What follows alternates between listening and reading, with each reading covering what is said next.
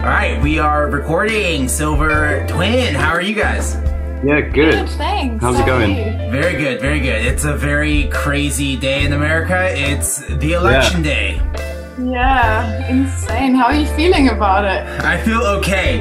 I got my ballot in the mail. I chose not to mail it because it fucking worked. Trump's conspiracy shit worked on me. I was like, I'm just gonna drop it off day of in case there's any shenanigans. I'm trying to avoid the shenanigans today. So I got up around 8:00. It's actually right next to the high school. I live very close to the high school, so I just walked over to the local high school, dropped it off, and now I'm here. I just got out of the shower. I'm ready to go. Amazing. Well done. Yeah. How's your day going? I guess it's 6:00 already. Yeah. Yeah, just gone 6. Almost bedtime. That's awesome. Does the whole band live with each other? Do you guys all live in the same house? No, I mean, particularly this year's just been pretty crazy anyway. Like, we've all been kind of separate, haven't we? So Yeah, we've just come back to Isaac's family home just because we're locking down again in a couple of days. Oh, really? I heard about that. I think I just heard about that. That's what do they have? They given you guys any information on what's going to happen on this next lockdown? Like, is it 2 weeks? Is it a month? I mean, they've said it's going to be a month, but could be extended. So yeah. Well, what's the vibe over there? Are people wearing masks? Is there as much pushback as there is in America about wearing masks? There's a little pushback. I mean, we see quite a few people who just don't want to wear them. But I think it's more of an awkward pushback. Like, I haven't seen anyone like really. I haven't met or spoken to anyone who's like anti-mask. Yeah, there's just a few middle-aged people who like, oh, Corona is a conspiracy. And to be fair, more than that, it's people on the tube and stuff who won't wear it properly. So it's like the under the nose or under the chin, and it's then why even bother? Yeah, I've seen that kind of pushback. Yeah, I definitely have seen that a lot.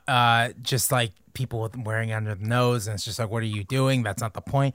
Like I've even found myself doing like I'll be walking somewhere and then I'll sneeze, but then I'll take off the mask to sneeze. I did that once, and then my girlfriend's like, "What the fuck are you doing?" Exactly. She's like, "That's not the point." I'm like, "Oh, I didn't want the spit in my mask." And then I'm the dumb one, but yeah, I'm actively trying to fix that. Yeah, but now you can't even sneeze. I feel like I can't even sneeze without having to explain. I'm not sick. I'm just sneezing because that's still a normal thing to do. It's the awkward looks you get, isn't it? Yeah, because I think I'm suddenly very aware of how much I cough. Yeah. And sneeze. Yes. And it's shit. People looking at you. Oh, I've definitely given myself self-diagnosed myself with Corona several times this year, and that happens. But everyone has a story about I was really ill in January. Oh yeah, probably that. Everyone's got a January or February Corona. I went to I went to Disneyland in February, right when we were like hearing about Corona, and my girlfriend brought hand sanitizer. She's like, I'll just bring hand sanitizer just in case. And it's like, oh no, never mind. Yeah. That was a good shout. Yeah, what did you know? I actually ended up getting sick on that. I got like a sore throat and like my tonsils got massive. And I was like, is this it? Is this what's happening? It was just a sore throat. I know. Yeah, very scary. Do you know a lot of people who had it? Because we know quite a few people who had it. Yeah. I don't know anyone who's had it. No. We know quite a few people our age who have had it. 100%. Well, Dan, our guitarist, had it. He was the Really? first person we knew or know who had it. Yeah. Oh. And he didn't tell anyone either. He didn't tell anyone. And, like, after like 3 weeks, we were like, "How's it going?" It's like, "Oh yeah, I've had Corona." He was like, oh no! Didn't want to worry anyone. Bless him. Crazy. Oh my god! Yeah, that's crazy. My dad said my grandmother got it, but she might have just been sick. Like the regular cold and flu is like still here. Yeah, exactly. So it's hard to tell, and she didn't go to the doctor, so she just kind of waited out. So I don't know. I don't know what that means. Crazy. Yeah, I don't know. Well then. Yeah. But I don't know. Yeah, I personally haven't met anyone who's gotten sick or anything. Santa Barbara's like a really small town. It's not too small, like that's impossible, but like our numbers are pretty low. I think we all do a pretty good job. Our biggest problem is like tourists from Los Angeles coming, because they come like every weekend because our beaches and whatever. Those And bloody Los Angelinos.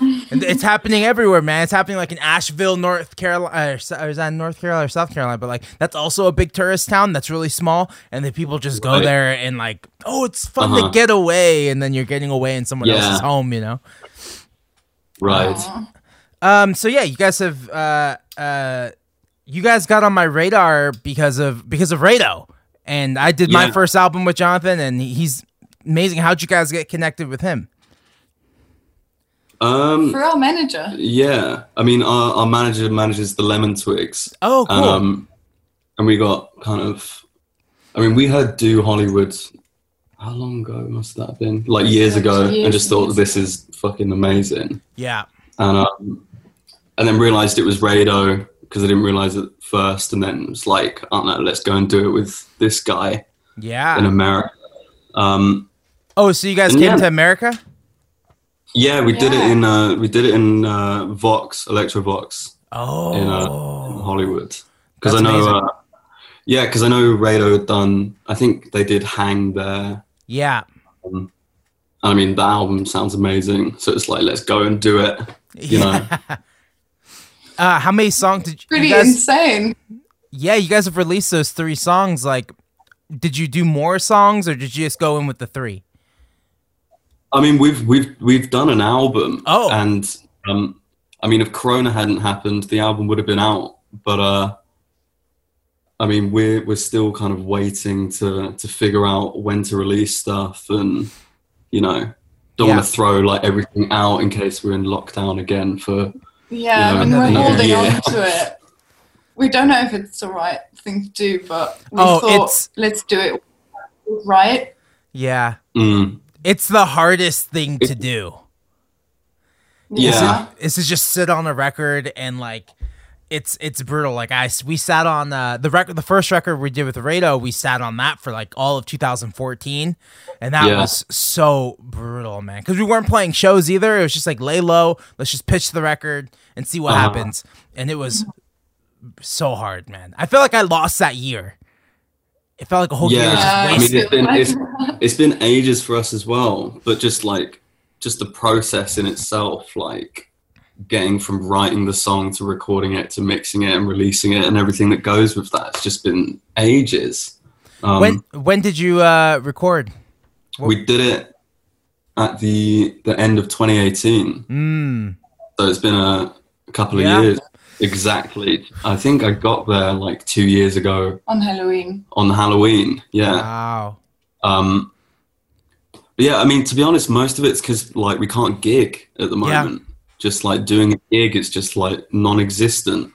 And you know, unless you're playing stadiums where you can do the kind of socially distanced thing, you know, it's impossible. The drive-in movie thing. Well, yeah, exactly. Yeah. You know, we don't have that. we don't. People don't drive in. I mean, they got people our age. Yeah. Totally. Yeah, I talked to another friend who runs a label out in London, and he was just like, yeah, that's a very American thing, the drive-in movie. It's very, so. But yeah, some people have taken advantage of that, but it's just like 3 massive bands like doing one bill. And it's just not, for people like us, it's just not doable. It's just not scalable. Not at all. But I'm so kind of excited to get back to it, like as soon as we can. Yeah. Of like, I didn't realize how much I'd miss it. Yeah. In that sense.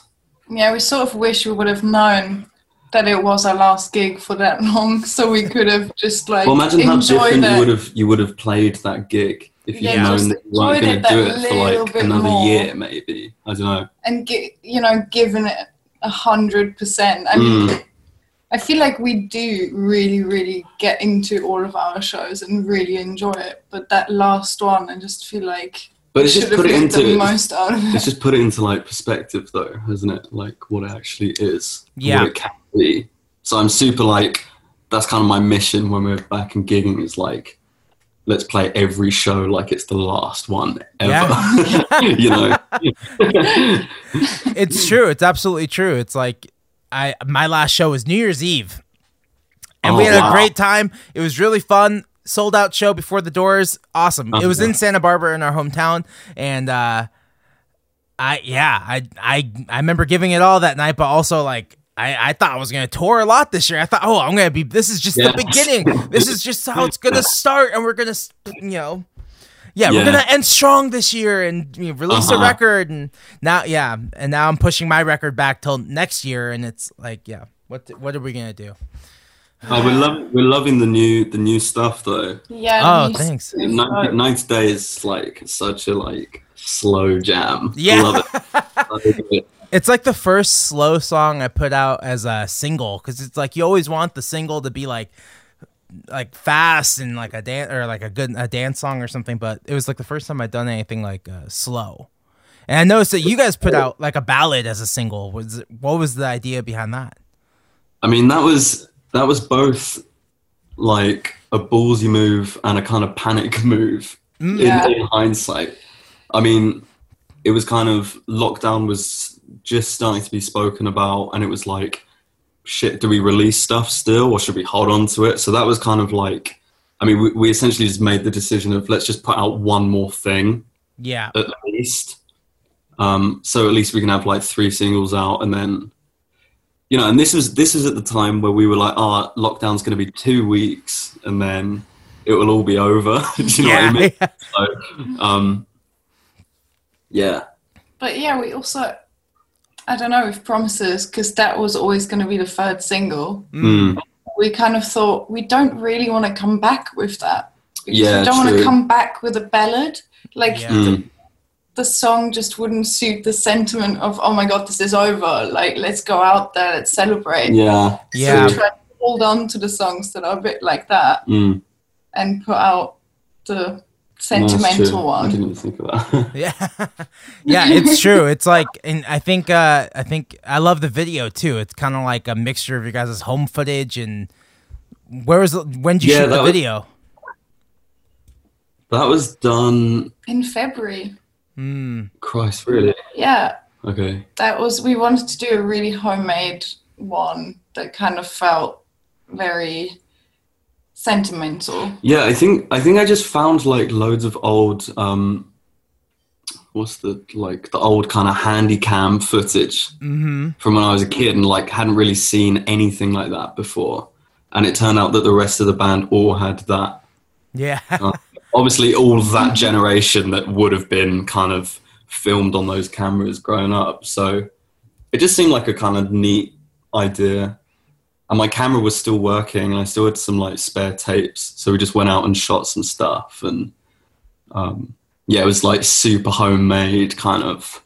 But that's what makes some of the videos. That's what makes like some videos so great, is that it felt very authentic and genuine and fit the song really well. Oh, that's cool. That's cool. Yeah, I like that. I think we just felt like it'd be weird if we did a video like we'd done for Ploy, the first single, that was like quite stylized and like we had a crew kind of do all of that with us. So I just don't like. I think we just felt that Promises wouldn't come across the right way if it was like very kind of curated and posy. I mean, it's still a little posy, but but you know. For Ploy, was that like an 8-hour shoot day? Like, do you guys like that kind of thing where you kind of?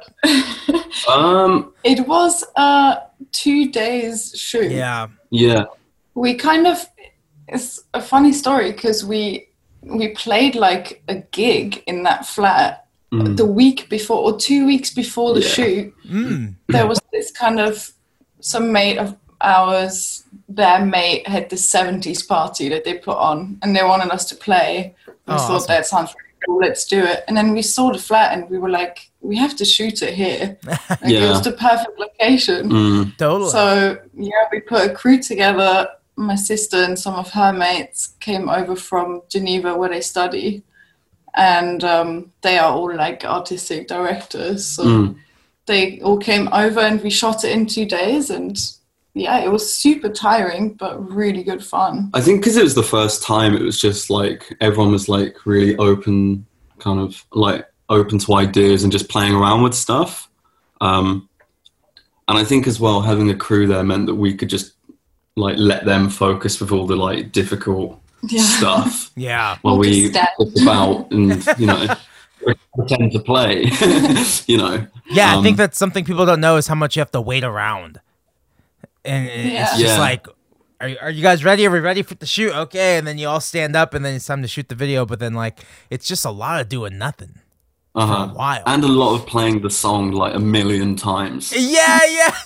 Did you get tired of the song after a while? I think by like 11 p.m. on the second day, I think all of our brains just stopped working. It's a lot of like, oh my God, I can't carry on. And that was the day where we shot all of the outside shots, like around in Soho in the center of town. Oh yeah. And we were all so tired. We like couldn't even stand, and we were like, "Come on, let's just have a good time." It was great. It was in the spirit of things, I think. Yeah. But we all couldn't move. Yeah. Like the second day. Yeah. We were just like hurting. Slept like a baby that night. For sure. Yeah. Feels like a real day's work. Like, oh yeah, that's an honest day's work. Shooting a music video. It's just a different world, you know? It's like, especially, I don't know. Have you guys had other bands before this? Sorry? Have you been in other bands before this? Yeah. But not like... But making not for videos and not really kind of to that extent. This is the first time that I think any of us had done like a music video or right? Yeah, before it was just to do like a few gigs, you know, sometimes in like cover bands and sometimes in original bands. I mean, the bands before were just gigging. Like, didn't really do anything like all of the social media stuff that you have to try and you know, make up now. Totally. Yeah. So it was cover bands?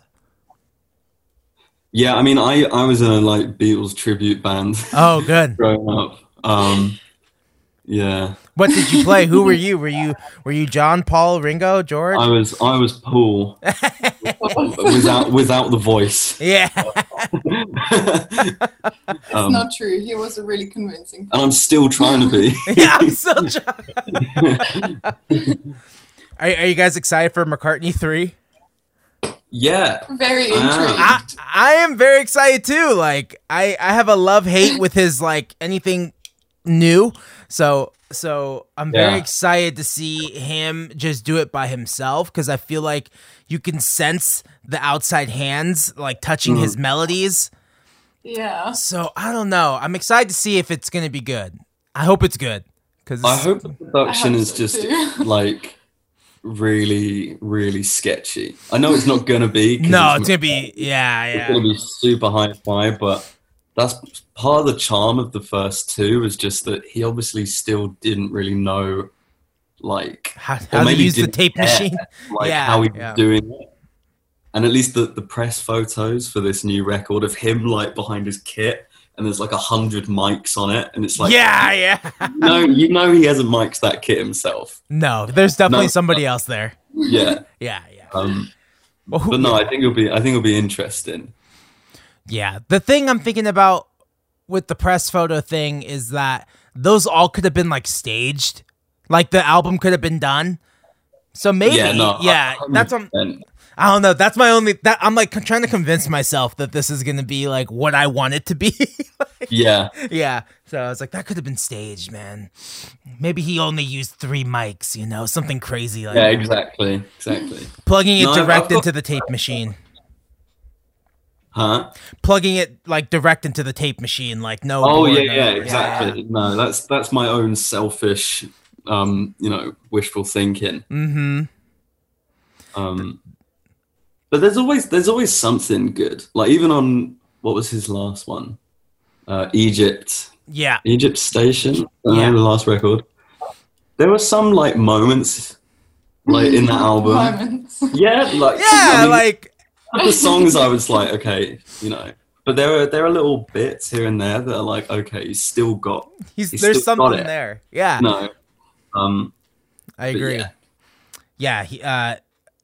I personally like. I got really late into Paul McCartney solo stuff. Like, obviously, massive Beatles fan my whole life, but like I gravitated towards John Lennon's solo stuff first, and then it wasn't until like my mid-20s I got into like Paul's solo stuff.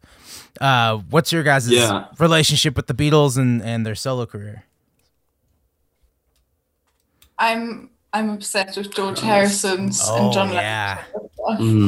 I don't know, it just hits me different. I love Paul McCartney, but I feel like, I don't know, when I just listen to George Harrison stuff, it's so depressing. Yeah. But it's so me. I don't know, I just feel like it really, I don't know, resonates with me way more. Don't know what it is about it. I can't explain it. Yeah. Do you like Cloud Nine? I love Cloud Nine. Yeah. I don't think you're more into like the living in the material world. That one's great. 100%. All Things Must Pass, obviously. Yeah. Yeah. Like the 9-hour-long album. But there is, I only bring up Cloud Nine because that album cover is just hilarious. But the songs are actually good. No, I love songs are great. So good. Songs are really good. Yeah. Yeah, I love all the solo stuff. I think you just have to be in a different mood, you know. Yeah, but you're Paul McCartney all the way. No, but that's the thing. Like some days it's like, oh no, let's do a bit of Lennon. Or, you know, like you said, if you kind of want to feel a bit down and out, you know, whack on All Things Must Pass, and you know, yeah. But I still need to check out the Ringo stuff. Yes, because that's what you were kind of saying. It's like, oh, you have to check out that record, and I've only heard like kind of smatterings, like here and there, but never really like sat down and checked it out. Yeah, I haven't checked anything out from Ringo. No. Okay, well that's where you start, and I think that's kind of where it ends. Is Ringo 1973, because the first song is "I'm the Greatest," which was written by John Lennon, and then they have "Photograph," which was written by George Harrison, and then there's "6 O'clock," which was written by Paul McCartney. It's a fucking Beatles album, kind of. Yeah. So I would say start and kind of end there. I haven't really listened to a lot of his other stuff, but that record is. That's good. That's some good eating. Cool. So when did this band start? When did Silver Twin start? What year was it? You're gonna have to take that one. I have no idea. I think when did we start? So I think Dan, Isaac, and I were in this like harmony group together for like a year. We were just like covering. Like Crosby, Stills and Nash tunes and stuff. Yeah. Cool. Like the usual kind of harmony type songs. And then we kind of started, I mean, you put the band together, I think in 2018. Or late 2016. No, not 2018. 2016, yeah. And then we started playing together in 2017. I'm taking your word for it because I can't remember. I am I have no idea. I'm pretty sure because that was my second year at uni. Okay. So yeah, we went to the same uni with the rest of the band except Antonio, the keys player, who's like one of our drummers, really good mates. And now our really good mate. So a few years, but in fact, we didn't have a keys player until way after the album was done. Yeah. So we switched around the band quite a bit at the beginning, especially. So the kind of setup as it is now only exists since 2018. 2018, yeah. 2018, yeah. Cool. Like I said. Yeah, sorry. There we go. So yeah, the members as they are now, 2018. Yeah. So, did you need keys because you put keys on the record? Did you initially always want keys but didn't get one till later? I mean, I wrote practically all of the songs on the piano. And I think I knew quite early on that I wanted the band to be very like piano based. Because I think like around the time of writing the first record, it was like I was just listening to like Billy Joel and Supertramp, yeah, ELO, and just all these bands and artists that have like very definitive piano parts. Just because it's something that you don't really like see or hear, particularly in London, kind of at the moment, like people that have keys players that aren't just kind of like 80s, like very synth based things. So yeah, no, it's like, it was kind of mega important to me that it wasn't just a guitar band and that we had someone who could play piano like well. Well, you were playing piano at first, and then it just felt wrong. We needed someone who knew what they were doing. To be honest. Yeah. But you're bassist. That's like your first instrument. Yeah. So piano felt a bit wrong for you to play, right? Well, I think if you're gonna be like the front man of a group on piano, you have to be like shit hot. There's no one wants to watch a kind of mediocre piano player if they're like fronting it. I don't know, that's just me maybe. And then you could be like a Coldplay type thing, like Chris Martin, like he's like on the piano, that's like his thing. Yeah, and bass is cool. It's like Thin Lizzy. Like exactly. That's fucking cool. And like Thundercat, there's I personally love seeing a bass player who can sing. Like my bass player in his band, he sings in his band, and it's like, that's tight. Is there like you're saying there's like a difference in the scene with like London bands, heavy synth, kind of 80s sound, but you guys are kind of doing this throwback 70s power music. I don't know, like, do you feel like there's like a stigma in London about playing that kind of music because it's so in your guys' roots? I feel like the stigma is purely like with London, like Londoners doing it. Because as soon as anything from the States comes over that's doing it, it's like the biggest, coolest thing, Yeah. So I think it's more just a case of it's just quietened down here in terms of people trying to do that for themselves.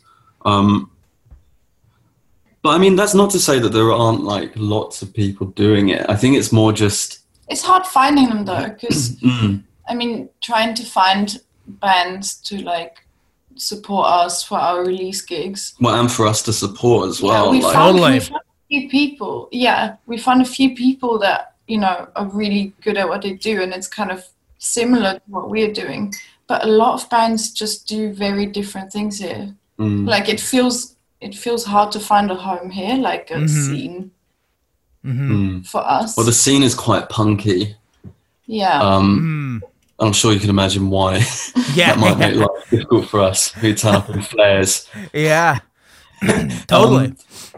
But yeah, I mean, I don't know. It's always been like that though. It's like I anything like that comes from the though. States, it's like super hot, It's much sexier than...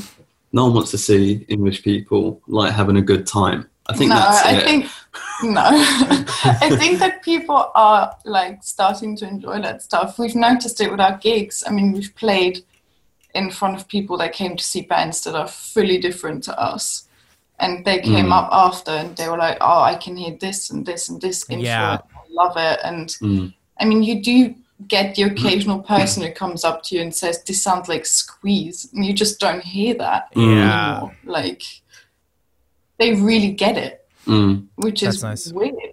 Like, people here do get it.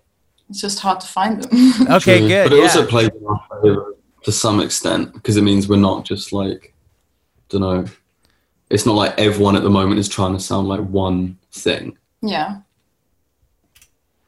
So you'd say there's a big punk scene over there right now. Yeah, it's kind of like a lot of indie people. There's quite a lot of like jazz fusion stuff going on. Oh, here. whoa. Yeah. I feel that. Yeah, it's like one of the main things that people at our uni were doing was like Neo soul stuff, and okay. And then there's the other side of that, which is like, yeah, I mean R&B. Everyone's doing R&B. Yeah, it's like it's very. I imagine it's like that everywhere as well. No, I know. Yeah. But yeah, there is like a little punk scene as well. That's kind of the people that we play with. We get put on bills with them, and it's like it's nice. I don't mind it, but totally. It's very different. It always makes for a funny vibe in the room when we walk on stage after the drum kit's been smashed up. You know. Yeah, I definitely came out of the world of like early 2010s, the whole garage and surf rock like thing that happened then, and it's not in Santa Barbara though. There weren't a lot of bands that sounded like me, so I had to go to LA a lot to play, and right. I don't know, man. I got tired because every band started to sound the same to me, and it was like exhausting. And then that's when I was like, I gotta do something else, man. So now I feel like I don't know. It's weird. I feel like I stick out, but then you'll find bands on Spotify like, oh, that band's awesome, and they kind of sound like what I'm doing, but they live in Chicago or they live in New Orleans. It's like everyone's spread out now, and I think there's like that's kind of the thing here as well. Mm-hmm. Yeah, that definitely. There's like a separate scene now. Of course, you have your local scene, but there's the internet scene. And that's like sometimes better because it doesn't worry about location or anything, but it is harder to play shows because everyone's so spread out. No, you're totally right. I think when we were doing the single shows at the start of this year, I mean, we were messaging bands from Manchester and Liverpool and, all round just to, if you find someone that would really work, but they're up in Sheffield or, somewhere that isn't London. Yeah. So yeah, I think that is true that it seems to be like kind of scattered all over the place. Yeah, that's great. And what's it like touring over there? I haven't toured over. Is it easier because like America's so fucking massive that it takes like a month just to get around the whole thing? Like we haven't toured yet. Okay. We haven't toured yet. I mean, all of our shows have been London for now. Yeah, there was a tour. I mean, if Corona wouldn't have happened, we probably would have toured around this time a year. But yeah, hopefully we can tour soon. We're looking forward to it. Okay, cool, yeah.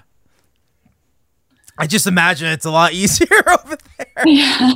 I was considering a trip at the end of last year for this year. I was like, oh, I should go to like London this year. Like I gotta go see the Beatles stuff. I gotta go to Liverpool. I gotta go see the Smith stuff in Manchester. Like, and then it didn't happen. But I'm still hoping. Like, oh, one of these days I'm gonna make it over there. Yeah, it's awesome. Okay, so to go back, you were in a harmony band, and then you decided to make it like a full band.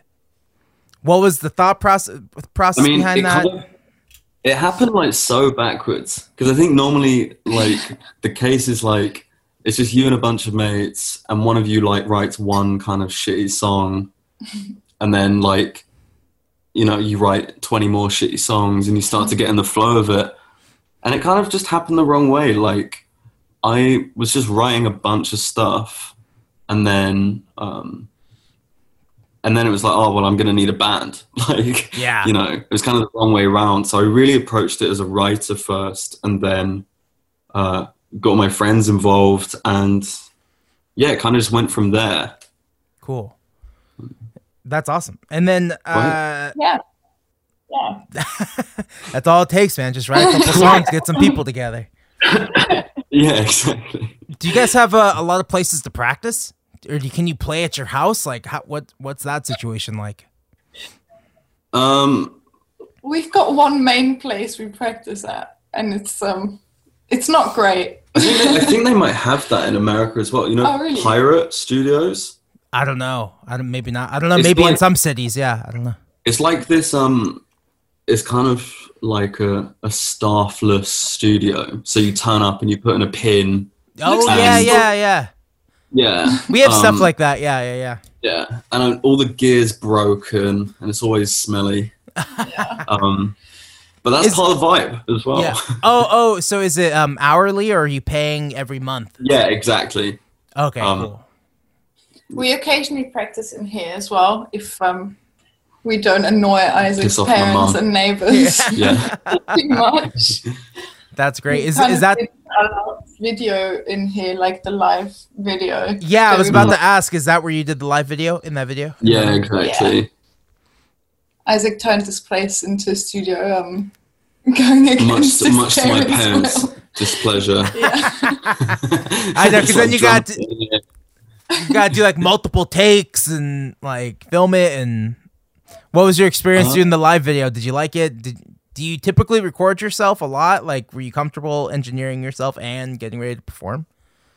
I mean, I'm used to just recording like demos on my own. Yeah, in a day. So it was the first time I'd like mic'd up the band as a live thing. Yeah. I'm so used to just like doing everything like one at a time and just overdubbing everything. So, I mean, it was fun for me to try and get some separation in this tiny room. Yeah. That's good. I mean, it turned out better than I was expecting. We had to do a few takes. Yeah. Obviously. Yeah. But yeah, it felt good. 1,000 takes. I think we did. Yeah. No, it was good fun though. I'd like to do another one if we can organise it. Yeah. Did you just do one song then? Did you just record one song? Yeah, we just did the one. I mean, we essentially just treated it as a test, and then at the end we're just like, we might as well just put it out. Like, yeah. We wanted to kind of do a version that doesn't sound too much like the recorded or the live version that we play. It was kind of like very acoustic, kind of. Yeah, I didn't want it to just like be a substitute for a gig performance. Yeah, totally. Because that'd just be kind of, and that's been like crazily overdone on Instagram in the last 6 months. Instagram TV, like live set.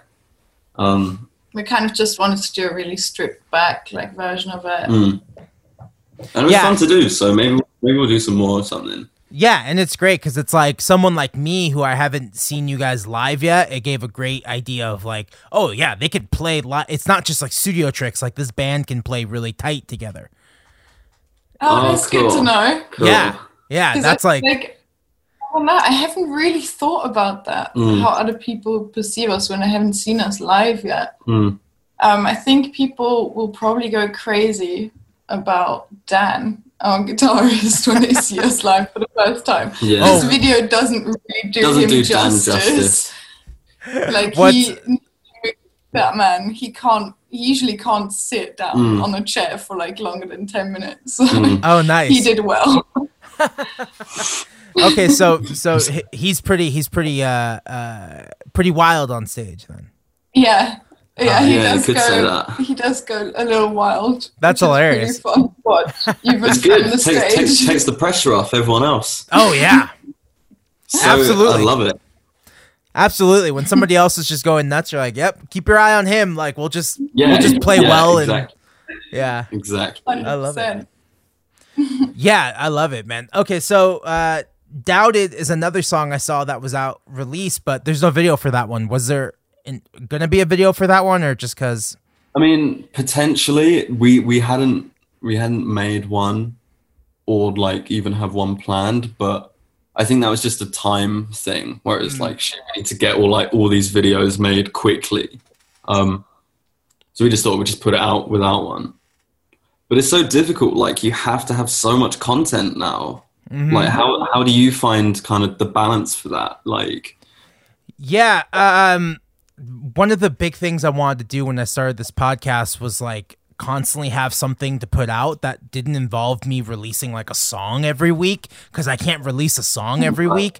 And this is a medium that I found doesn't have like, there's a few other big music podcasts, but they're not talking about like the things that are relatable to us. It's always like really big established acts, or it's like it's just not relatable. So I really wanted to make a relatable podcast that talked about songwriting and talked about the life experience and just, and I found a need for that, and I was like, I'll just do it then. And then I was like, well, I need a camera. So then I bought a camera, which I record myself separately on. And with that camera, I've been doing a lot of different stuff with it, creating content like that. Okay.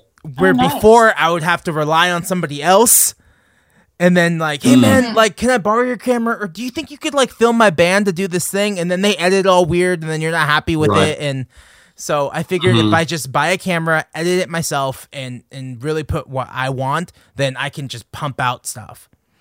And I'll be happy, and I'll be happy with it because I'm not worried about like somebody else putting their taste on it, and then now it's changed and it's not my project anymore. That is very smart. Yeah, and how long have you been doing the podcast now? I started it in January. Yeah. Okay. Wow. So the first couple are in person, and that's like the Rado one was in person, and the San France one was in person, and stuff like that. And then, as soon as the lockdown happened, I was like, oh, I don't know what I'm gonna do. So that there's like a little break. I think I missed like 5 weeks because I'm 5 weeks behind of where I wanted to be, where my goal was this year, and so. It took me a while to feel comfortable with Zoom, and I'm still learning, but yeah, exactly. It took a little while. Yeah, I mean, Zoom etiquette like is weird anyway. Like, it's such a bizarre way of doing things. I know, and feel like it's become like so socially awkward now, even in just like real life, just because like after not seeing people as much, and you're just like, how do I say hello? Like, I know. Do you want me to hug you? Do you not want me to hug you? Like, there's a lot of like elbow. The elbow thing. The elbow thing. Yeah. It was my bass. It was my bass player's birthday 2 weeks ago, and it was just like maybe like 5 or 6 people like in the backyard, but like that was even crazy for me. I was like, this is like too many people. Like, yeah. And then I'm like, how am I gonna play shows? Yeah. How am I gonna get, we had a venue in town looking to reopen, like just do outside in their patio, and I was just like, I would love to do that, but I don't know if I feel comfortable getting like that many people in a small space, even if it's outside. I don't know.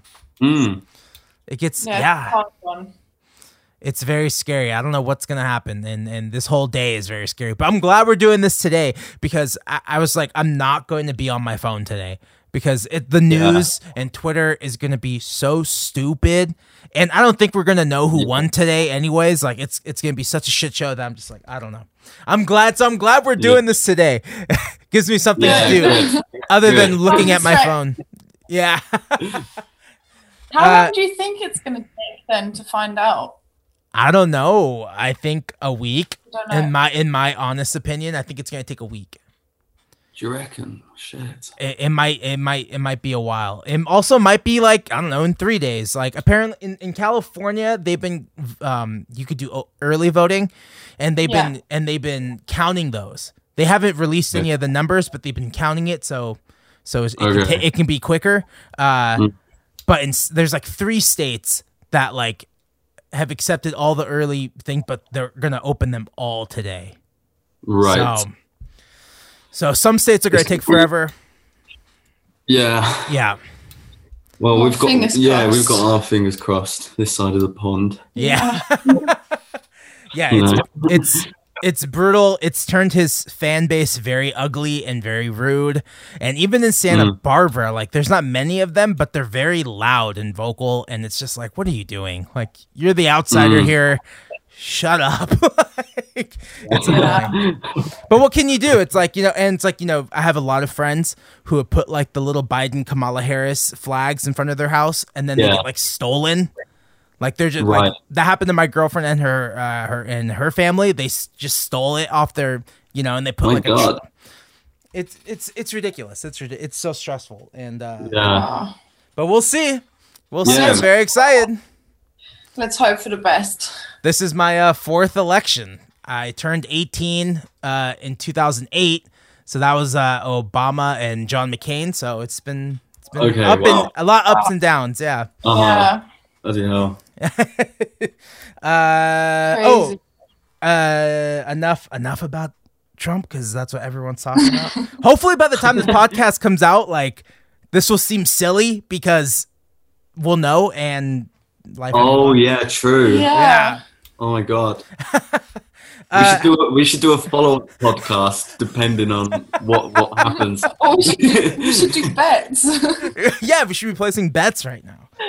Or we could just pre-record us like either celebrating or yeah, and just cut it in. Yes, yeah. Here's the cut. 1, 2, 3. Yay! He won. Come on. Yeah. Yes, he won. Or also 1, 2, 3. Boo! I can't believe he won. The other old man won. Tier, just just all a single tier. So how many songs are on this album? 10. Ooh, and we've heard 3 so far, so there's 7 more. Yeah. Whoa. Yeah. What are the chances we hear another song soon? Low. I mean, we want to just get them out like as soon as we can, as soon as it makes sense to. Do you know what I mean? Like, and that's looking like it could be the start next year. Yeah. Hopefully. I think we'll know when, not when everything is over, but kind of when things start to kind of get better. When it's a little easier to try and predict certain things, like what kind of gig can happen when. I mean, it's particularly the live thing, I think, that's kind of like the main thing we're waiting for. Yeah. Yeah, like I hate sitting on the music like we have been. It's like so ready to just put it out. Oh yeah. Yeah. I think if I was like, I think if they'd all been kind of home recorded and a little sketchy, then I'd have been like, we would have put them out by now. But they sound so good. Like such lengths to get it done the way we did it. I think it'd just be a shame to just like throw it all out there, you know. So just means being patient a little longer. Were those real strings on Ploy? Or no, on Ploy. Yeah, we did the strings with the Section Quartet. I know Rado had worked with them a bunch. I think they played on the Wise Blood record. Cool. And like, you know, practically everything else. So that was cool. Yeah, I had to try and like teach myself how to write in Sibelius. Yeah. Mm-hmm. Kind of like the month leading up to LA. And then try and pretend that I knew what I was talking about on the session. This quartet looking at me, and I'm just like, okay, so yeah, just play the notes that I've written. Oh no! I think. Wonder like, how old is this dude? Oh yeah. No. I don't think they liked me very much. But it was my first time, so I'm going to cut myself some slack anyway. Totally. You're also how old were you? 20? 20. Oh, wow. No, 21. I'm not sure that 21. entirely matters, though. Like, when you hear like how old Bowie was when he did like Life on Mars and stuff. Yeah. No, there's every age, there's like a, like John Lennon was 24 when they came to America. Holy shit, I'm behind. Like, there's always an age. It's like, Bill Withers didn't get famous until he's 32. Debbie okay. Like, there's still time. There's always like a time you can like compare yourself to, an age you can compare yourself to. It's always with songs for me. Like our guitarist Dan and I, we're always talking about, like Brian Wilson did Pet Sounds at 24. I know. I have to write a song better than this, and it's obviously never going to happen. Yeah. But I think the pressure's good. Yeah, I think the comparing is bad, but the pressure, the self-pressure, like the friendly competitiveness, if like he brings in a song that's really good, you're like, shit, I need to top that. Or like, you know, I used to do it all the time with Oxygen. I heard Follow the Leader and I was like, fuck, that's a good song. And then I sat down and I wrote Call Me on the Phone. I was like, I have to top that song now. Yeah. It's like, even though it's not a competition, it's like, for me, it's a friendly competition in my own head. Can I do something better? Can I be better? Definitely. I think that only really started happening as well when we kind of like got turned on to like the Foxygen stuff and the Twigs. And, I mean, hearing Do Hollywood just like broke my head. It was just like, how are people doing music like this? Yeah. And when we went to them live for the first time, we all came out like, what have we just witnessed? It was good though. Kind of made you realize, okay, like I want to try and get to that place, you know? Yeah, there's some work to do. That's like those are always the best shows when you're like, okay, there's something to do. It's like the the first time I guess I saw like Mac DeMarco, I was like, okay, there's a lot of work to do here. Like, he's doing like a full show, like he's entertaining. Yeah, and that's like another level. Like, of course you want to sound good and the songs have to be good. Then there's that next level of like, oh, I need to like entertain, or I need to like make something different, do something different than just standing here with my guitar. And yeah, but it's good as well because you see, like, once you see those people, it makes you realize like what a show can be as well. Do you know what I mean? Yes. I think like, you just get so used to kind of following follow the leader, like following kind of what the bands before are doing, you know, and you just end up having 5 bands do the same show. Yeah. So yeah, I think like definitely seeing people like Mac DeMarco and the Twigs just like makes you realize, okay, so a show can be like this if you want it to be, or if you can try and make it's always some of the advice I would give to people too. If you're just starting out, it's like you have to see bands from out of your city and maybe in the big city, like where there's just more competition. Cause it's like, it's a different speed. It's a different speed in LA. Like everyone's playing, you know, whatever. Like I don't really know what's happening in LA anymore, but like it's just different. And the bands are really good versus your hometown where everyone's kind of on the same level, and maybe some bands are good, some bands are not great, but like, you know, everyone's kind of on the same level, just enjoying having a good time. But then you go somewhere else and like, oh, these bands are good, especially if you do like a South by Southwest, then you really feel like, oh, I'm very insignificant and there's hundreds of bands doing this and fuck. So once it gets that large, you're like, okay, I'm back to just doing this for myself. I want to have fun. And that's where I'm at right now. Yeah, I just want to have fun again. Yeah, we keep telling that ourselves as well. Let's just, you know, do our thing and have fun doing it. Like every time we go on stage, the last thing we just say to each other is just have fun. Yeah. It doesn't matter. Like if we don't play the best show ever, it's not going to matter if we have like a lot of fun on stage. And people, I feel like, you know, they like good performances, obviously, but for them, they just feel the vibe on stage and they match that. And I feel like that's much more important in a way. Well, also, like, we've all been in the audience when a band isn't, like, having fun, or it's, like, tell that they're not in the right mindset, and it just, like, instantly makes the audience feel on edge as well.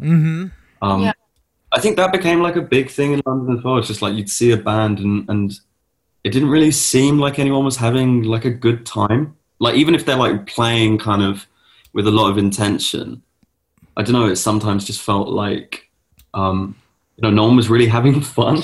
No, it's just people in London. They can be a bit stuck up. Maybe London. Like when you go to gigs, unless it's someone that comes over from America, like the Twigs. Oh, really? Yeah. Everyone's standing. I don't know if it's the same in America, but everyone's just standing and watching and not really moving. Yeah. So we were like, this is a challenge for us to try and make every single person in this room like have a good time and move and don't feel like, you know, they're on the tube or I don't know. Yeah. Just be a London person, just like let loose and have a good time. There's certain cities in America like that. I think the closest thing would be like San Francisco. It went from this really great rowdy city with all the 60s dream built around it, but like it's turned into this weird, you know, Silicon Valley tech thing where, well, it was, I don't know what's happening now, everything's changing now, but like where they just stared at you. And they were just there because their friends at work were going to the show. They heard about the show from this blog, and now they're all here. And it's just, I don't know. And then they bring that vibe, and then you're trying to have a good time. I don't know. It's weird. I still love San Francisco. My last show in San Francisco was not like that. It was all young. Like, we opened for someone, so it was their audience, and they were all really young. And I was like, oh, good. No, you know, I like that. I like a young, enthusiastic audience. Like, I love it. So, because it's so new. I remember being young, going to shows, like buying the merch, trying to meet the band. Like, that was so fun. And as you get older, I don't know, maybe because the curtain gets peeled back a little bit, you know how shows work, you know what it's like. Like, I don't know. That's just where now I'm ranting. I think that's just where my head goes. Why audiences can get like that. but Uh-huh. I think it's good. I think it's a good mentality for you guys to have, to kind of just hop on that stage and try to turn the tide around. Try to turn this vibe, this energy, like, back. You guys have control again. We have control. We're on stage. You're watching us. Let's just have a good time and play shows. Yeah. Yeah. I mean, what's the point in kind of doing it any other way, really? Yeah. People want to have a good time. Yeah. So, that's amazing. Like, how do we do that? Was there a label for this next record, or are you going to self-release it?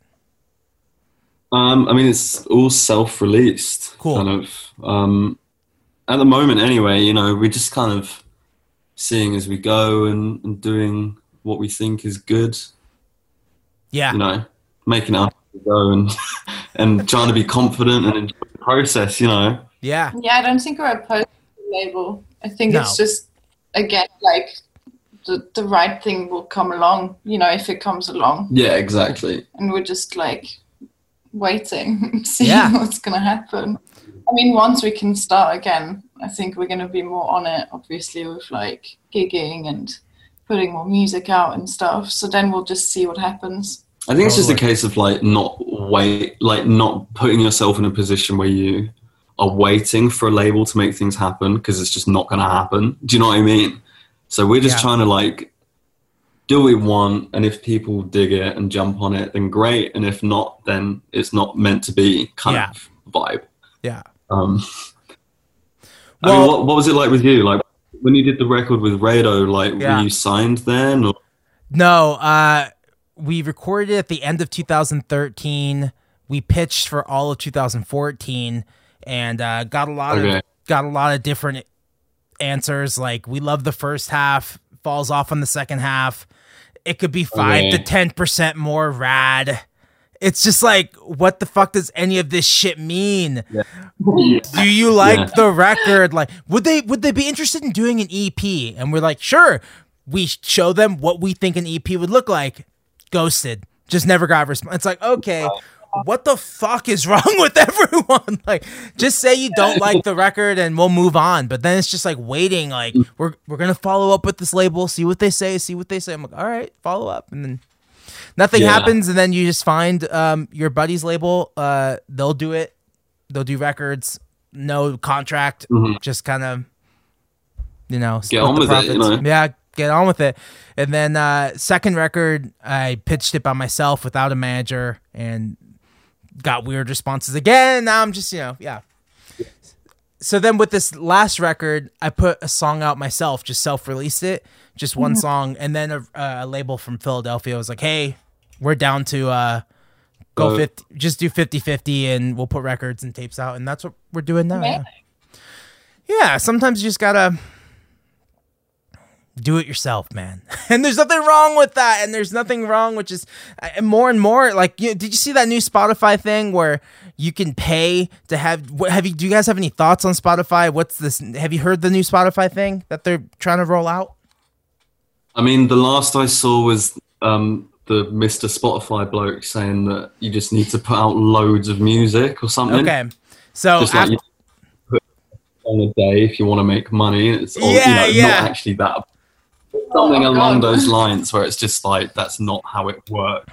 Yeah. So he was kind of like, you guys need to put out more music. We need more content. You guys don't do anything. You guys are pieces of shit, basically. That's the vibe I got from it, right? And then so then another company started a petition that says you need to pay us a penny per stream. They're like, okay. I did do that. So that was the next move. Yeah.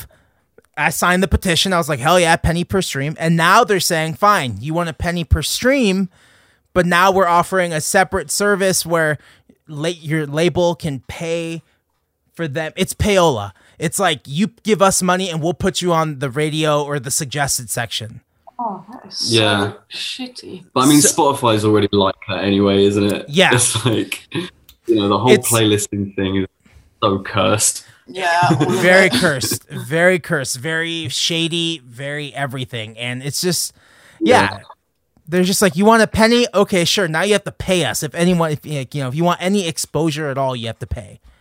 Mm. It's just, so fucked. Like the royalties are insane anyway. Like the .0038 a penny or something like that. Yeah. The fuck is that? Crazy. I don't know, man. But yeah, it just means that, like artists just won't go down that route. Like, surely there'll just be like that huge backlash. People just, doing their own thing without it. I don't feel like that's gonna happen. No? I just feel like artists are just gonna, suck it up. We don't really have a lot of options. No. Yeah. We need a new option. Yeah. Maybe I'll bring out a streaming service. That's a good thing to be developing right now, yeah. I am thinking about that a lot. Like, what's going to happen next? Yeah. What's going to happen next is a bit fairer to artists. But then again, no one really cares about that. Yeah, no one gives a shit. Yeah, no. It's brutal. And so, with being able to distribute things yourself through Spotify and you doing things on YouTube, and even TikTok's a great place for music right now. Surprisingly, a really great place to put your music. And what's the value of a label? You have to think to yourself, what's the point of even having a label? Like, what are they doing for you? And there's still a lot of value, I think, but I don't know.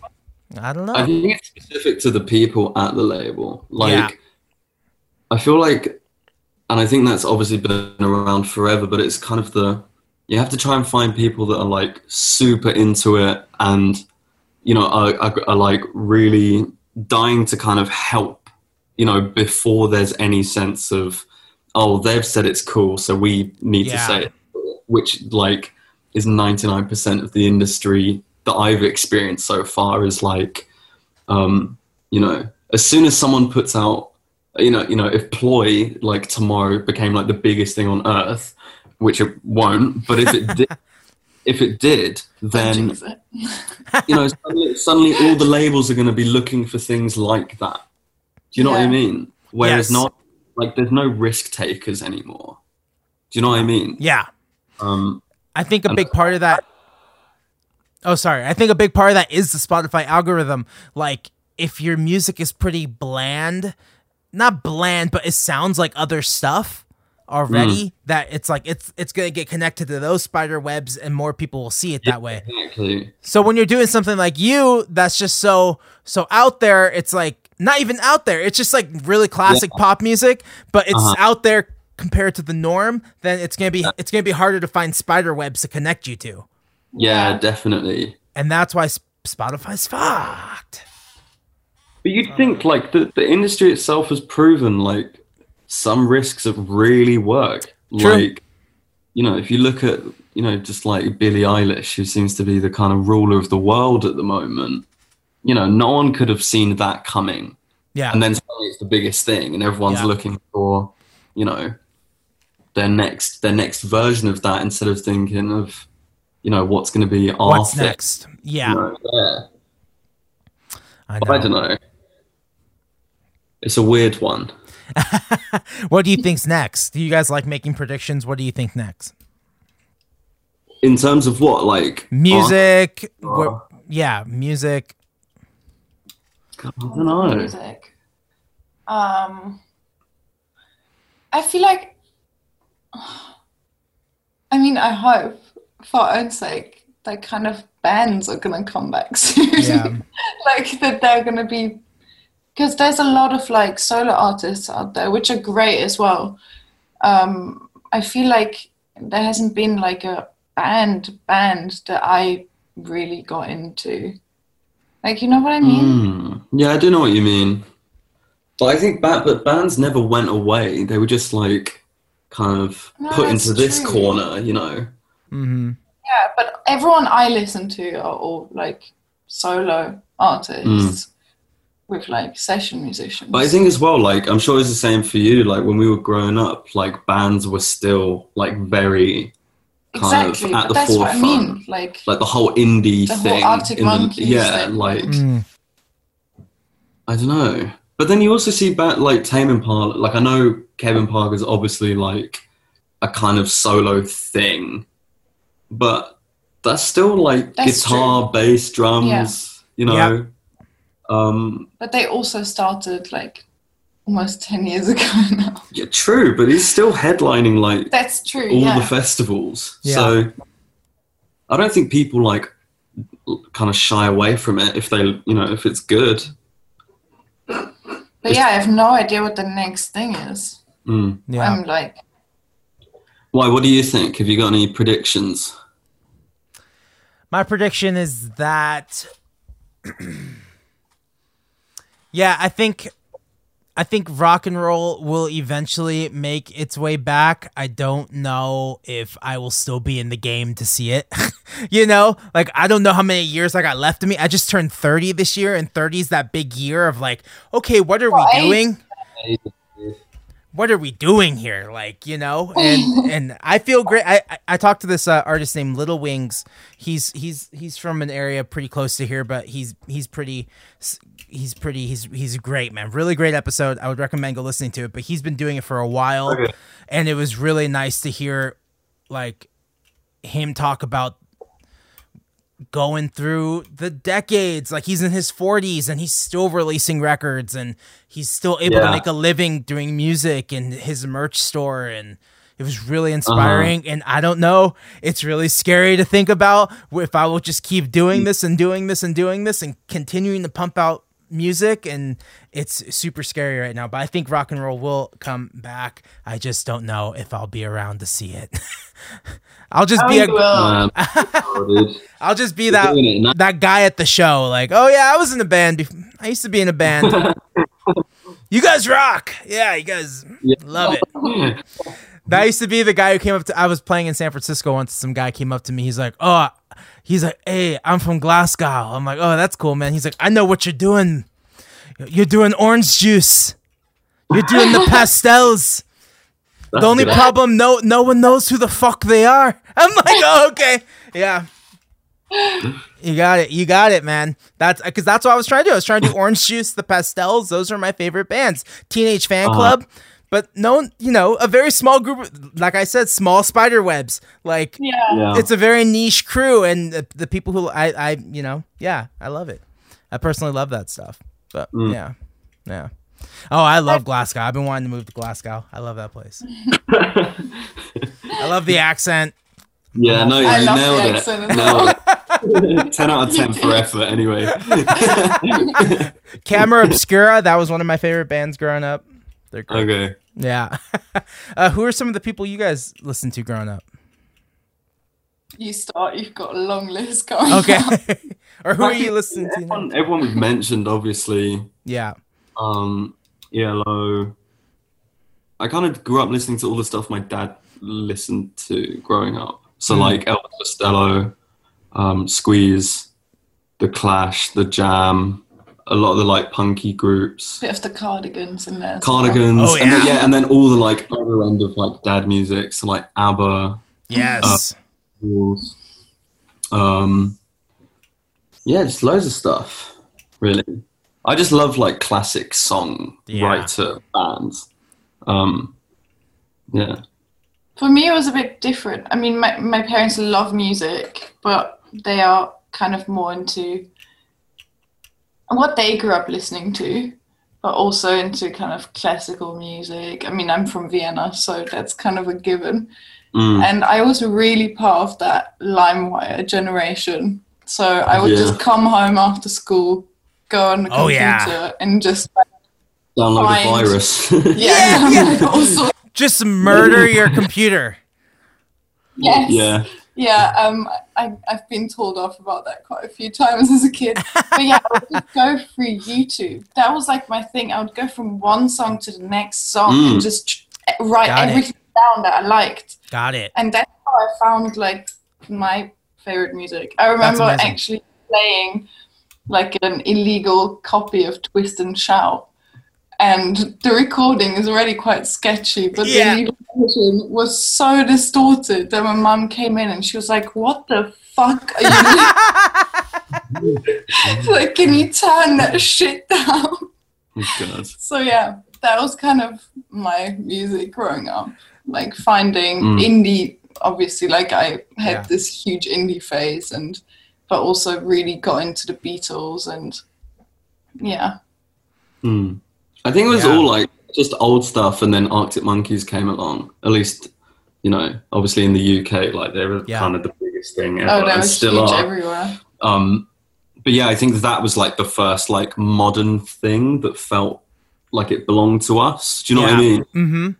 So, yeah. Yeah, because the 90s had passed.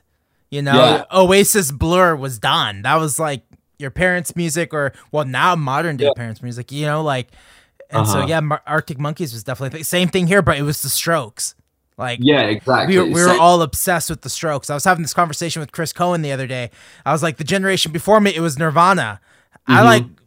I was born 1990. Kurt died. Like, I didn't see Nirvana, but I did see the Strokes. I remember watching them on TV and like praying they'd come back together, you know, and then they got back together and I wasn't really for it, but like, I loved it. Sometimes I think I'd be better if if they just never got back together. But I'm glad they are back together. I'm stoked. Yeah. But same thing, kind of as you, LimeWire. I would sit at home on the computer, and because I really was not allowed. I had a curfew like at 10, so I would just stay home every night on the weekend, and I'd watch television. And they have like songs of the 70s, songs of the 60s, Time Life Presents. And if I heard a song, I'd be like, "Who's that?" And then I just like Google it or LimeWire it. And I got into Harry Nilsson that way. Everybody's Talking was like, you know, songs of the 60s. And then, yeah, it just started from there. Who is Harry Nilsson? How deep can I go with this? And then, exactly. He was friends with John Lennon? Like, I'm already a Beatles fan. Like, oh, this is easy. Like, so that was huge. And then rock and roll music, I was really into like NSYNC, like in the 5th grade. Like, that was like a really big group for me. And then, I can't think of the first like real indie band. I guess like, yeah, the Strokes, Modest Mouse, like around like MTV2 was playing all of those videos, and I was like, oh yeah, this is great. Franz Ferdinand. Like that was like junior high. I was like maybe 7th or 8th grade. I was already like, okay, I'm done with that, and done with NSYNC, and I'm moving on to this. Like, yeah. Aside from just like constantly digging through like classic rock albums and trying to find out more and more and more. Like Big Star and stuff like that. Yeah. Yeah. Jeff Buckley was huge for me. Yeah, it was same here. Yeah. I mean, Dan loves Jeff Buckley, didn't he? He's a huge Jeff Buckley. We studied some of it at school, I think. Is it Grace? I think, Grace, yeah. Yeah. Well, in high school? Yeah. We did looked at one of the songs. It's all like I'm pretty sure. No, we did do a song by Jeff Buckley. Yeah, it's all like drop D. It's all like drop D tuning. It's fucking crazy. It's like all the kind of weird, skanky stuff. Because he was like a metal. I don't know. I learned a lot about him. He was like a metal guy, and like growing up in the late 80s, like super into metal. And I might have one of his ex band members on the podcast. I am crossing my fingers. I am following up with that. I think. Cool. I should have followed up with that last week, so I fucked up. So I'm going to email them today. Now I've decided I gotta do that. But other than that, yeah, it'd be good. Like I don't know how much his bandmates like to talk about him, but he's just he's so important to me, and I gotta ask something. I gotta find out. I gotta get closer to the source, you know. But yeah, Time Life songs of the 60s, 70s, and. Yeah, I didn't. When did you all start playing music? You stop. I mean, I have an older brother who kind of got given a guitar when he was probably 10, maybe, and I think like I was handed a bass when I was like 7, 7, maybe a little later. I don't think it was one of those things where it's like you get the instrument, but then you kind of just look at it for a year or two, and then you realize kind of what you can do, you know? So I think technically was like introduced to playing music early, but didn't really start taking it like super seriously until like 13, 14 was when I was like, oh cool, I'm going to just try and learn like everything I can. Yeah. Yeah, for me, I was forced to learn the piano. No, I wasn't forced. But yeah, I started learning the piano when I was 5 and then quit when I was 10. Yeah. Yeah. That's too young, isn't it, man, to start learning? Yeah, I mean, 5. The thing is, if I would have done something other than classical, I probably would have enjoyed it more, even though I'm kicking myself now that I didn't carry on at that age. Because it's just that age when you start to get somewhere. But yeah, I quit, and then I was really into singing. So I took singing lessons and stuff growing up. And I only really picked up the guitar a few years ago. Yeah. That's awesome. You're the kind of...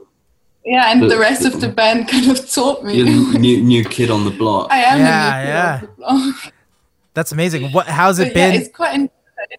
Yeah, how's it been learning in the last few years? I mean, it's been a great experience. I think that there was one specific year where I just sat down and played for hours every day. And I couldn't believe how quickly I picked it up at that point. Like, because I always felt like it's such a struggle to learn an instrument, and it's going to take years until I feel comfortable on it. But in that 1 year, I just went from nothing to kind of, knowing how to play, which was crazy to me. But yeah, it was quite intimidating at the start, because obviously I was just around musicians, and all of my mates are musicians and they're great players. So I was kind of, the new kid on the block. But I guess it's like the most natural way. But you still like scare the shit out of me and Dan, because it's like 2 years of me like playing guitar, like I just couldn't do anything. Yeah. I was playing the same like 3 songs. I just knew those 4 chords and that was it. Yeah. I fucking sucked. I could not be in a band 2 years. I was real bad. Yeah. I kind of joined the band a year in, like playing the guitar for a year. Yeah. Which was really exciting, but really terrifying. Like our first gig that we played together was like the first show I played on guitar in my life. So yeah, it was kind of scary. It was good though. You're natural. So feels right. Where was the show? Take us there. Where was the show? How many people were there? What happened? Our first show was in King's Cross. It was in a place called the Water Rats. In this little dark, dingy pub. Yeah. In North London. And it was really good fun. I remember it being like the first gig where I genuinely like wasn't thinking about a million things. And was just like really enjoying it. Because I think I hadn't done a gig as part of like my own project for ages. So it was nice to kind of go out and be like, this is what I and we have been working on for ages, and play these new songs that I'd never shown anyone, and sing in front of people. Like sing in front of a lot of people that didn't know that that's what I was doing. Yeah. Like with all of my free time. But yeah, I thought as far as first gigs go, like I had a great time. There wasn't any real, I don't know, like nightmare panic situations, Yeah. Which I've also had before. But yeah, it was good. It was really good. It was good fun anyway. I don't know if we played a good show, but I had a good time. So I just remember I had to move. I physically just had to move my leg because they were shaking so much that people would have noticed, like 100%. Never. So yeah, but it's so exciting. I think we all crave that feeling again of just like being super vulnerable on stage and like giving it your best. And nobody ever remembers anything. So notices anything. Huh? Well, I was saying nobody ever notices anything. Like anytime you're like, oh, I fucked up that part, and then you talk to a friend, they're like, I didn't even hear that. It's like no one knows shit. Yeah, no one cares really.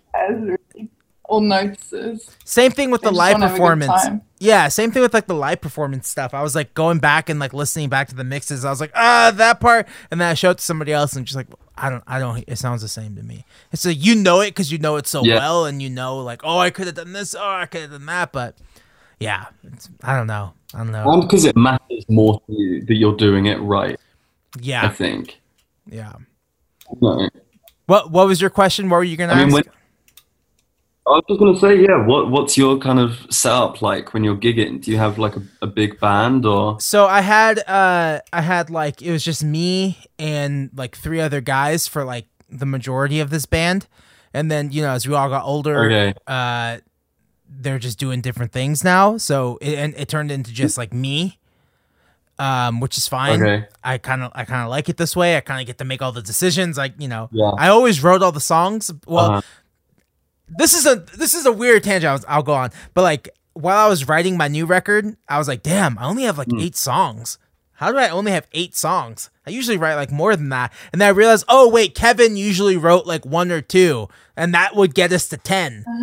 But now I don't have that other person like writing like 2 songs, and I was like, oh, I'm normal. I'm just missing somebody else like contributing, and. So now I just kind of cherry picked my favorite musicians like that I know, and they're all like in different bands, but it's like a super group, and we'll go on tour. We'll go on tour, and it's like 2 guitars, keys, bass, and drums. And then if we play locally, we'll bring horns. Amazing. Yeah, that's the dream. I want to do that everywhere, but right now it's just Santa Barbara and maybe LA. Yeah. I can do that. Yeah. So when's your record out? What's the plan for the record? January 8th, 2021. Amazing. Yeah. Cool. We're being very optimistic, thinking we'll put a record out and then we'll go hit the road. But who knows? Who knows? Lead the way, man. We'll see. We'll see. I don't know if that's gonna be the case.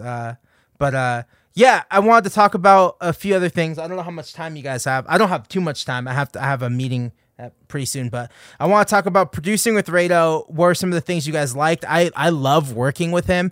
I feel like he doesn't like put his hands too much on things. It's just these little nudges that make the song so much better. Like what was your experience working with him? Yeah, that sounds pretty much like nail on the head. Yeah. It was kind of like I think because I had so much of the songs arranged already, it was really a case of like sonically, how do we play with this? Okay. And I mean, Rado and I didn't really talk much at all before starting, so there was a lot of like doing lots on the fly, like just certain effects and techniques and playing with things like in the moment, because I knew exactly in my head the version that I'd make without anyone else involved. So I'm able to at least like pick out where like Rado is kind of sprinkled his Rado magic on things. Totally. But yeah, it was good. It was good fun. It was kind of scary and intense and all very like fast, Yeah. How many days did you track for? I mean, I was there for like 3.5 weeks, I think. So we had quite a bit of time. I think Rado said it was like the longest he's ever spent. Yeah. Tracking. We did our record in 10 days. Yeah. Yeah. Exactly. Yeah. I think most people do. Yeah, it was great. It was really cool to work with someone, that made loads of music and still makes loads of music, but we all love it. So. Was it to tape? Did you guys do tape? Yeah, we did it to tape and then into Pro Tools for when we ran out of tracks. Yeah. That's awesome. That's very awesome because, yeah. It was like the first time any of us had like worked with tape as well. So it was like a real bunch of kind of new things all in one, which was really fun. But yeah. My whole idea of like using tape made computers make more sense to me. Because it's just emulating that experience, but on a digital setting. I was like, oh, that's what all this is. Oh, it's like, it just made more sense. No, that's true. Yeah. Yeah, it's true. And you realize the conveniences of digital are like really, that is you can do that way quicker now versus the tape, which takes like a fucking 10 minutes to reload. Like, yeah. That's the kind of stuff because before that, Pro Tools made no sense to me. It still doesn't make a lot of sense to me, but like I'm starting to get it. Avoid Pro Tools like the plague. Yeah. Logic. If I'm demoing, I'll just use Logic because everything's so clear. It's very user friendly, and it just is less painful to look at. Yeah. You're working on for long periods of time. I just feel like it's just because you're used to Apple mode. Yeah, but Pro Tools is just like it's so ugly. Yeah. Like maybe that's a good thing as well. I mean, when we were recording the record as well, we like made a point of turning off all the monitors and everything. So it was just like tape, speakers, and that's it. Like and the telly, Bob Ross. Oh yeah, except for when Rado insisted on Bob Ross and what else did we have on?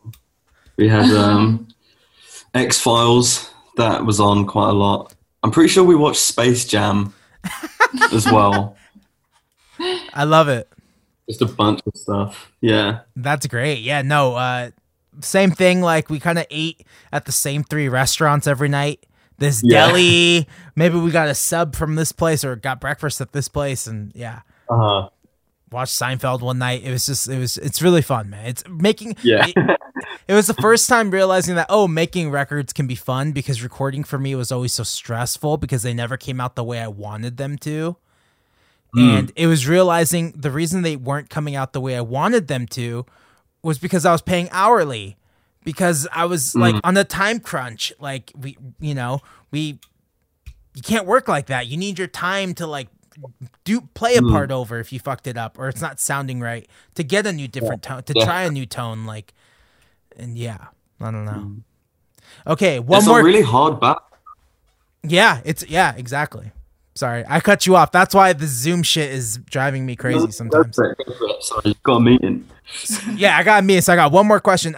So you guys have the same manager as the Lemon Twigs. I know a lot of people who listen to this podcast are bands. How does that happen? How do you get a manager? How, like, explain to the people listening.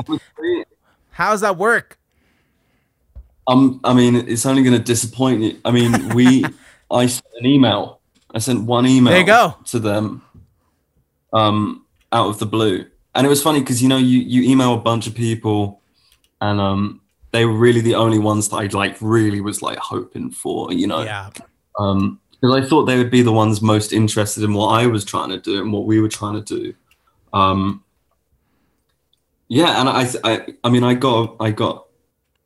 just got a reply to an email saying like, oh, here's some demos I'd made. And I think I'd sent like Ploy and one of the other tunes that's coming out. Cool. What was it? I can't remember. Yeah, anyway, I just sent them some demos and they replied and were like, yeah, let's have a cup of tea. And you sent it to the Lemon Twigs or their management?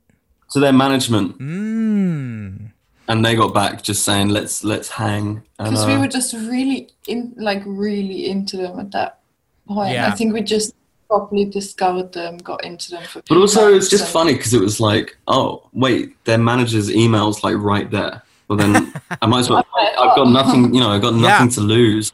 Yeah. Yeah, I think you just got to try everything and anyone. You can.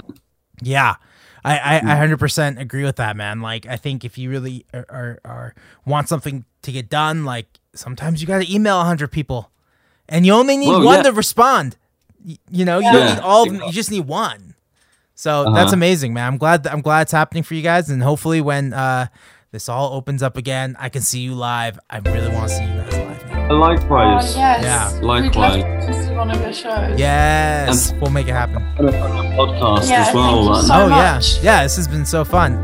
What's the best way for people to support your band?